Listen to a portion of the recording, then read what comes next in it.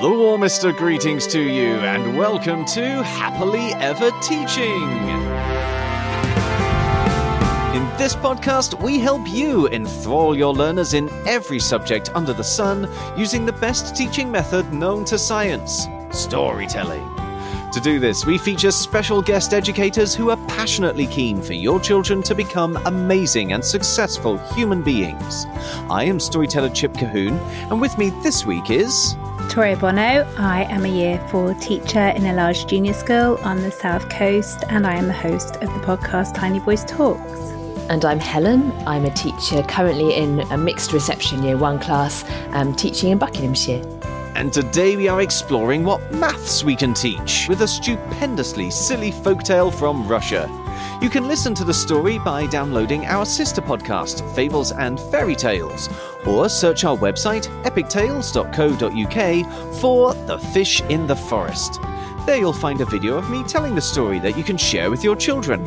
And if you sign up as an Epic Educator, you'll also get a copy as an ebook or paperback illustrated by the magnificent Mario Coelho, as well as the full audiobook for you to download at any time.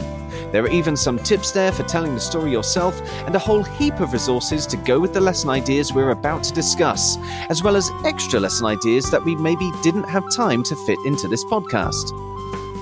Right now, though, let's continue our discussion with Helen and Toria as we begin counting up our turnips with the farmer and his wife.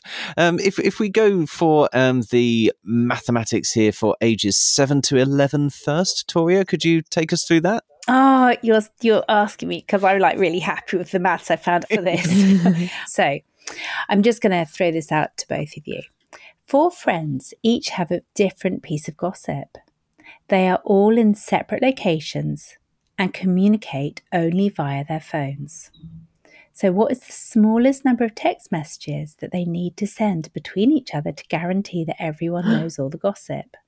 Now, I'm not going to put you on the spot to answer that. But basically, the maths that I've got is all linked to that question.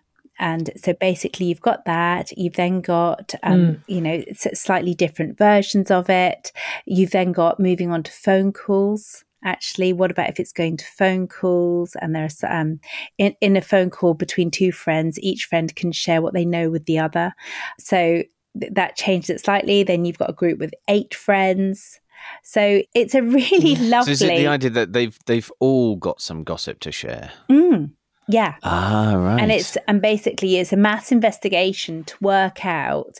And I love doing these maths investigations with Key Stage 2 children because you can get loads of pieces of paper and children come at it in lots of different ways. Some children will actually have different pieces of paper equaling each person. Some people will be doing diagrams. Some people would be, it's amazing the way people work it out. Now, the great thing is, and this is for, those Year 6 children that you think, goodness, can I stretch them any further? Actually, there is an algebraic formula for it. Oh. Indeed. Oh. So when you get onto it, there is an algebraic formula. Now, I have actually put the article in there with all the answers as well. You'll be pleased to know. So you'll be able to see all of that because I think it's a really great investigation. And when I read through it, I was like, oh my gosh, yes, this is brilliant. Because I know, having done these sort of investigations with Key Stage 2 children, it really brings maths to life. So that's why I'm so excited about my maths and gossip, everyone. And it's lovely when they go and create algebra formulas for things that you actually would like to know. Like I can remember seeing the formula for the chances of life on other planets, and the chances that there are aliens in the universe. Basically, it's brilliant when they put those sorts of things together, and you can say, "Look, here's maths that's about things that we actually like." Yeah. But we'll definitely put that formula and some of those ideas in the resources that go out for Epic Educators. Thanks for those, Toria.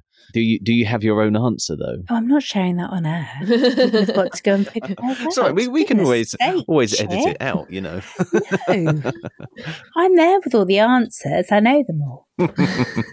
Yeah, it would be a week's worth of basically investigations because there's an awful lot to each one because you've got various days. The children could then actually, if you want to extend it further, they can create their own investigations and they can see if the algebraic formula that they've created applies, or whether they need to create a new algebraic formula. So there's a lot to it. You could really do a whole thing just on, investigations I think they're not done enough. I agree. Yeah. And it could even be tested, couldn't it? You could actually have 4 different children, give them each a separate piece of gossip and see how long it takes for them all to get it to each other.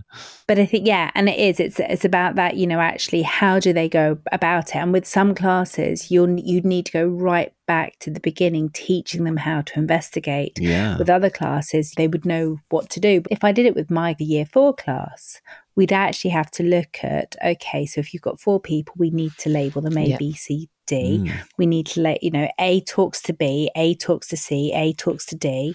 Do you know what, Toria? Hearing you describe this, I've wondered whether you could actually combine it with one of the English ideas that we were talking about yesterday, the innovation of stories, and set your children a task of, if one person innovates a different part of the story each time, how long will it be before the whole story is completely new? Wow. Yes. Yeah. I think they'd need to cover the rest of the investigation thing first. I definitely think that would be the extension. I think you'd need to put in parameters such as how many innovations there are going to be. But I think that's quite something. Well, that would be for them to discover as well, surely, as they're doing their literacy side of it, discovering how many innovations they could make. And then, see how long it would be before you do end up with a completely new story. Yeah. If we head down, though, towards the ages 4 to 7, where have you taken us with this one, Helen? In quite a very different direction, as you'd imagine. My brain is a little tired from all the talk of algebraic formulas. So let me bring us back to fish and treasure and turnips for the 3 ideas I've got. So these are 3 quite discrete mathematical-based ideas, all linked to the story. And the first one is to do with finding. I've called it finding the fish, but it's really finding anything. And it's all to do with positional language. So in the early years, we're learning how to describe the position of items underneath, on top of, next to, beside, at the top, at the bottom, opposite, all of this positional language. And so I thought we could start that outdoors, if the weather permits, with a bit of a treasure hunt for the children.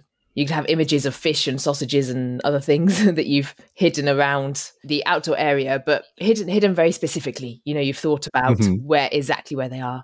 And then you give the children some clues, go and find something that's underneath a log or at the top of the climbing frame. So then they're using all that positional language. And then to build on that, the children then can play the game themselves, where they're hiding items and describing where they are to friends, all with you involved as the teacher, of course, because you're listening in and you're assessing what they know and you're supporting them and modelling the language.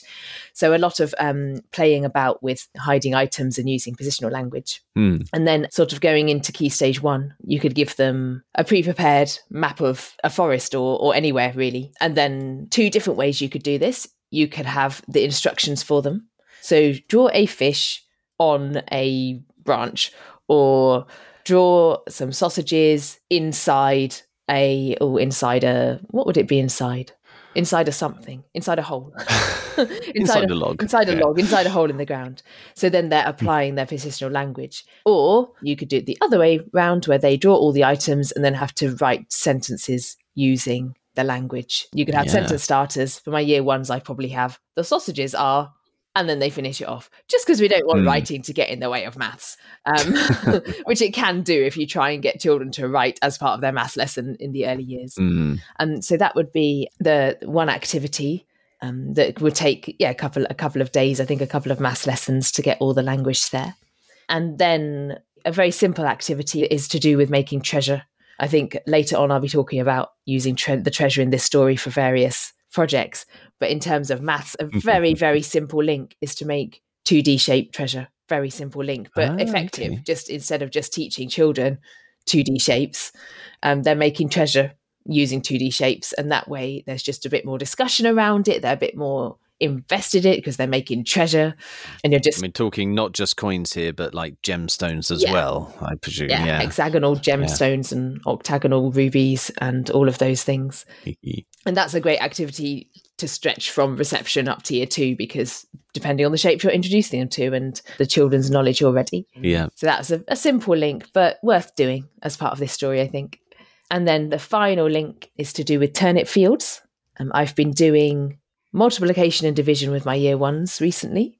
And in year 1, it's all about using concrete objects to make equal groups, share out equally, and also to make arrays. So like equal rows, a very neatly arranged equal rows. So I thought the idea of turnip fields would be a good link here, mainly in year 1 and year 2. So you set children a problem, the farmer planted his turnips, 4 rows of turnips with 5 turnips in each row. How many turnips does he have? Yeah. And they're creating that using counters and drawing it. So a simple way to teach children about multiplication and arrays. Fantastic. And sharing out, division. The farmer has got 25 turnips. He's very kindly sharing his turnips between 5 of his friends because they love turnips. As most of your children will after the English activity from yesterday. They will either love turnips or they will be very tired of turnips. That's sadly all we have time for today, folks. If you'd like to talk to us about anything you've heard in this podcast, or if there's a subject you're soon to teach that you'd like us to cover, you can find us on social media using @TeachHappily, or leave us a review using your favourite podcast app. Please also share this podcast with your colleagues and help us start a story-led revolution in classrooms around the world, so children everywhere can learn in a way that's effective, memorable, and enjoyable all at the same time. Tomorrow, the farmer and his wife will help us teach science. But right now, it only remains for us to say cheerio, and we hope to hear your story soon. So, cheerio! And we hope to hear your story soon.